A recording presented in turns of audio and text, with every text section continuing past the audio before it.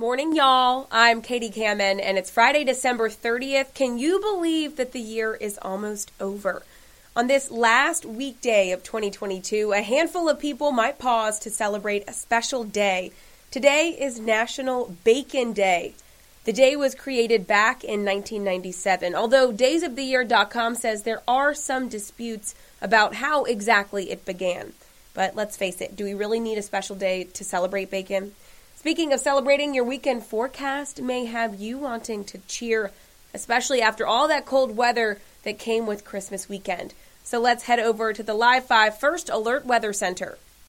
All right, good Friday morning to you. Meteorologist Joey Sylvan here, starting out with temperatures in the 40s and 50s. Not as chilly this morning. There is, though, a chance of one or two showers out there this morning. We'll keep a slight chance of rain in the forecast through lunchtime into this afternoon. High temperatures today getting up into the upper 60s and low 70s. A very mild day. Once again, more clouds and sun and a couple of spotty showers. Better rain chance heads our way tomorrow for New Year's Eve. There will be some scattered showers at some point in time during the day, but not an all-day rain kind of deal. 73 for a high on New Year's Eve. We'll ring in the new year with dry weather expected for New Year's Day. High temperature around 70 degrees on Sunday.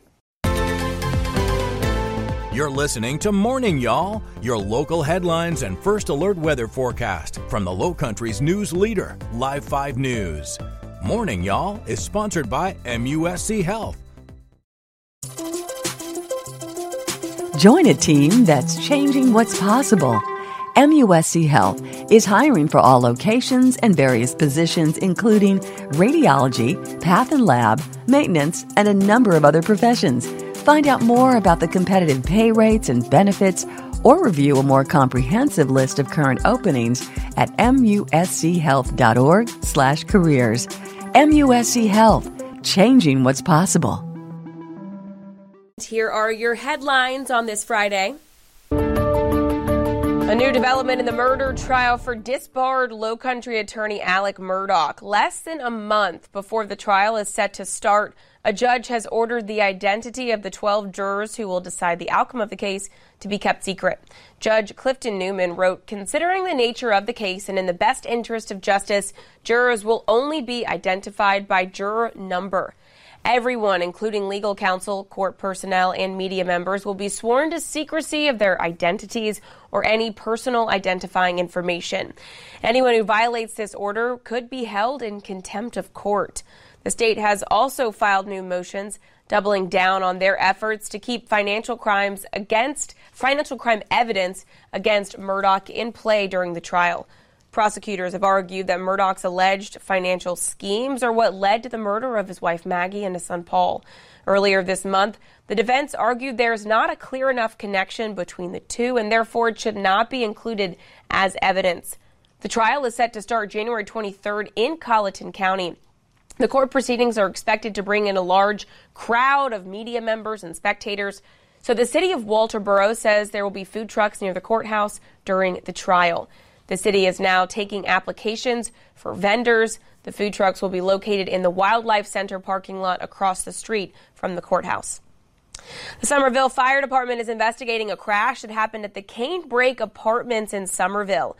Firefighters say last night around 6, a truck hit the first floor of an apartment and went through the breezeway.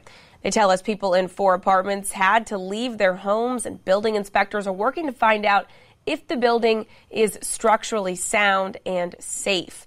According to the fire department, there are no injuries from the crash, and they are not sure if anyone was inside the units when that crash happened or if the driver was impaired.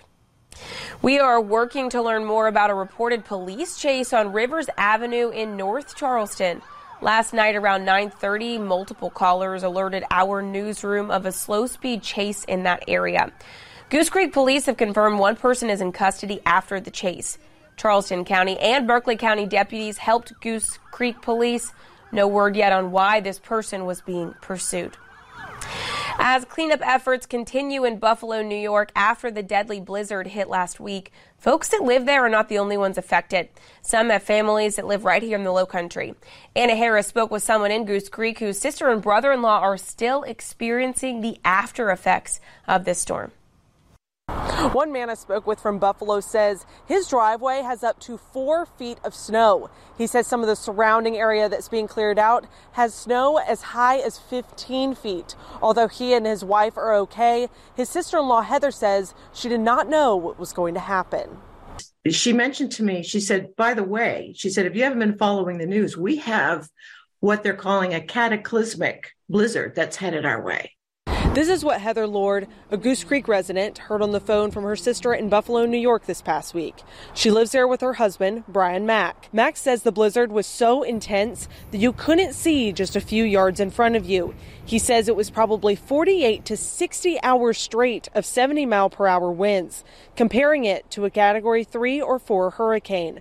The death toll in Buffalo has risen to at least 40 people, and authorities are still searching for more bodies that may be under snow. Fortunately for this family, they say they are okay.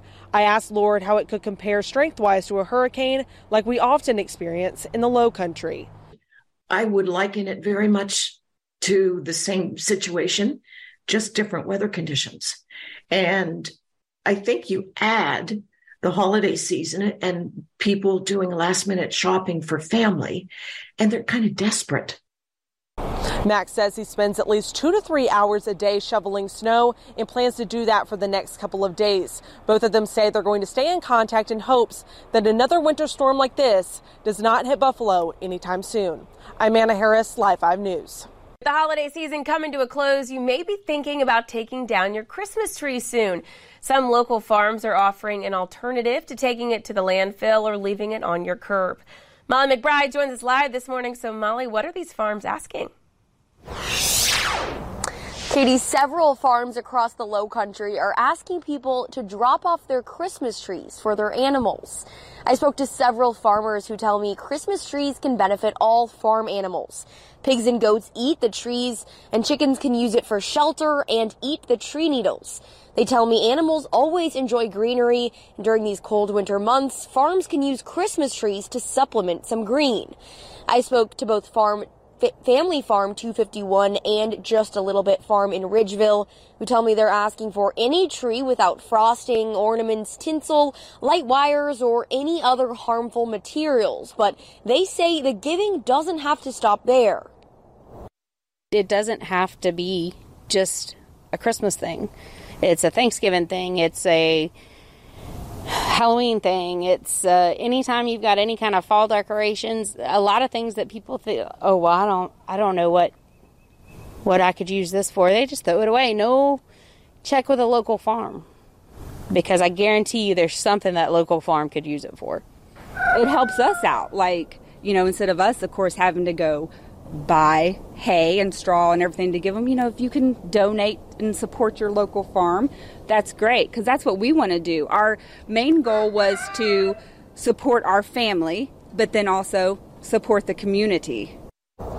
Both Pearden and Hill Hires tell me their main goal is just to encourage people to check in with their local farms before taking their tree to a landfill. For more information about these two specific farms, you can head over to live5news.com and click on this web story. Reporting live, I'm Molly McBride, Live 5 News.